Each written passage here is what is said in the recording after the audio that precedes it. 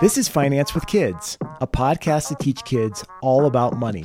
I'm Steve Coffrin. And this is Ava Coffrin. On this show, we take questions from kids all around the world and help provide answers so they can become financially successful on their own. So let's jump in and learn all about finance. Dad, you mean learn all about finance.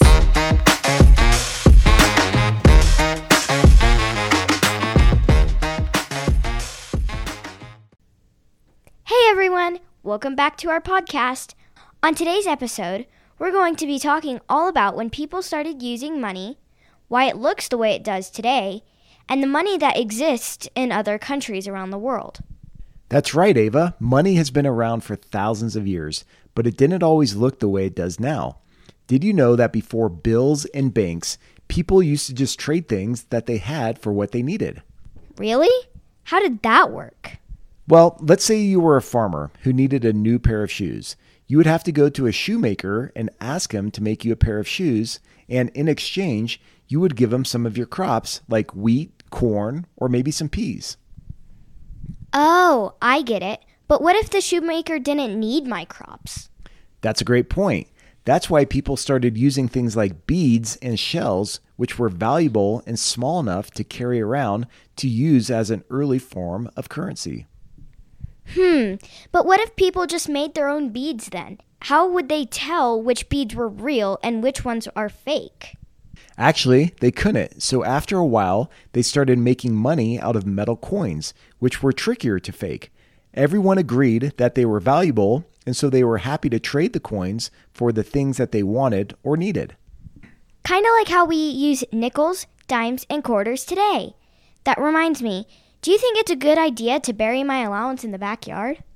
Bury your allowance? Like in the dirt? No way. Do you think that's a good idea? Definitely. Okay, why is that? To see if my allowance will grow. Okay, that is a good one. Thanks. So now I understand why coins are made. But what's the deal with paper money, Dad? Well, China was the first country to ever print money because it was lighter than carrying around metal coins all day. But it was also impossible to fake because it had a special stamp on it that was created by the emperor. And so people trusted it more than beads and shells because it was given to them by the government? That's exactly right. That's really interesting. But the money in China looks totally different from the money we use here in the United States, right?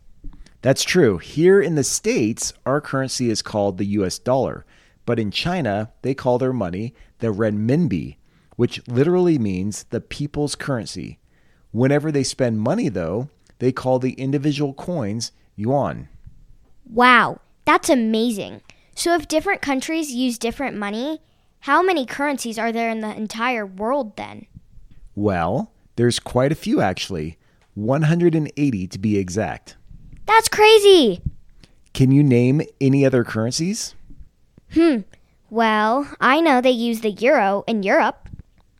Yeah, they do. What about Switzerland? Do you know what their currency is called? I think it's the Swiss franc, right?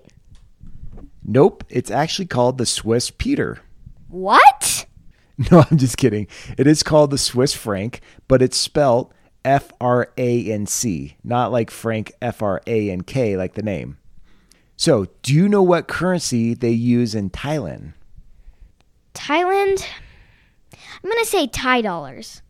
That's a great guess, Ava, but actually they call their money baht. Fart? What? No, it's pronounced like Bart. B-A-H-T. That's how you spell it. So, how do they keep track of all those different currencies? Well, it's a little complicated, but the value of each currency is determined by the global financial markets, which means the value of currencies can go up or down based on things like supply and demand. But how do we use different currencies when we travel then? Well, when people travel, they usually exchange their own currency for the currency of the country they will be visiting. So if I have a $10 bill, I can exchange it for a €10 bill? Basically, but there are also bills for $1, $2, $5, $20, $50, and $100 too. These are called denominations. Do you know which one is the most rare? I'm going to guess the $100 bill because I've never had one of those. Well, I'm sure once you start working, you'll see plenty of $100 bills. But no, it's actually the $2. That's pretty cool. So maybe we can negotiate a higher allowance for me so I can finally get my hands on some of those $100 bills. Haha, nice try, but you're going to have to do all of your chores if you want to get your own green. Fine. Oh, hey, that actually reminds me of another question I have about money, but I'm going to let Jack ask it instead. Hi, my name is Jack. I am 8 years old, and I live in Richmond. And my question is, why is money green? That's a great question, Jack. The green color of money actually comes from a special ink that's used to print it. The ink is made up of a mix of copper and other chemicals. Oh, that's interesting. But why did they choose green? Well, there are a few reasons. First, it was a hard color to copy, making it difficult for people to make fake money. And secondly, green ink was actually the cheapest ink and the easiest to find. I never knew that, but not all money is green. That's true. You're very observant, Ava. Each country has its own unique money, and they use different colors and designs to make their money stand out. But why do they use different colors?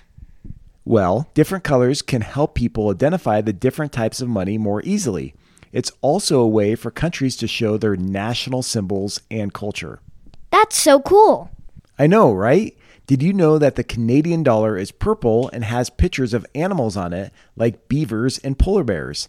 And the Japanese yen has different colors and designs for each denomination. Wow. Okay, before we go, I have a money joke for you. Why did the football coach go to the bank? I don't know. Why? To get his quarterback. That's a good one, Dad. Okay, that actually was a really good one. I mean, usually our jokes are pretty lame, but I like that. To get his quarterback. Okay, kids, you'll have to remember that one. That will be a good one to share on the playground or at lunchtime. People will think you're so cool. So there you have it. From bartering to banknotes to Bitcoins, we have come a long way. Wait, Bitcoin? What is that? Well, I think we might have just found another topic for our next episode. Awesome! Don't forget to tune in again next week, everyone. I already have a bunch of questions I want to ask. Have a great week. See ya! Thanks for joining us for the show. If you want to be a part of this podcast, ask your parents to help you record your question on a voice recording app and then email us at hello@financewithkids.com. Be sure to include your first name, age, and the city where you live. Oh yeah, if you like this show, please leave us a review and share it with your friends. See you next time!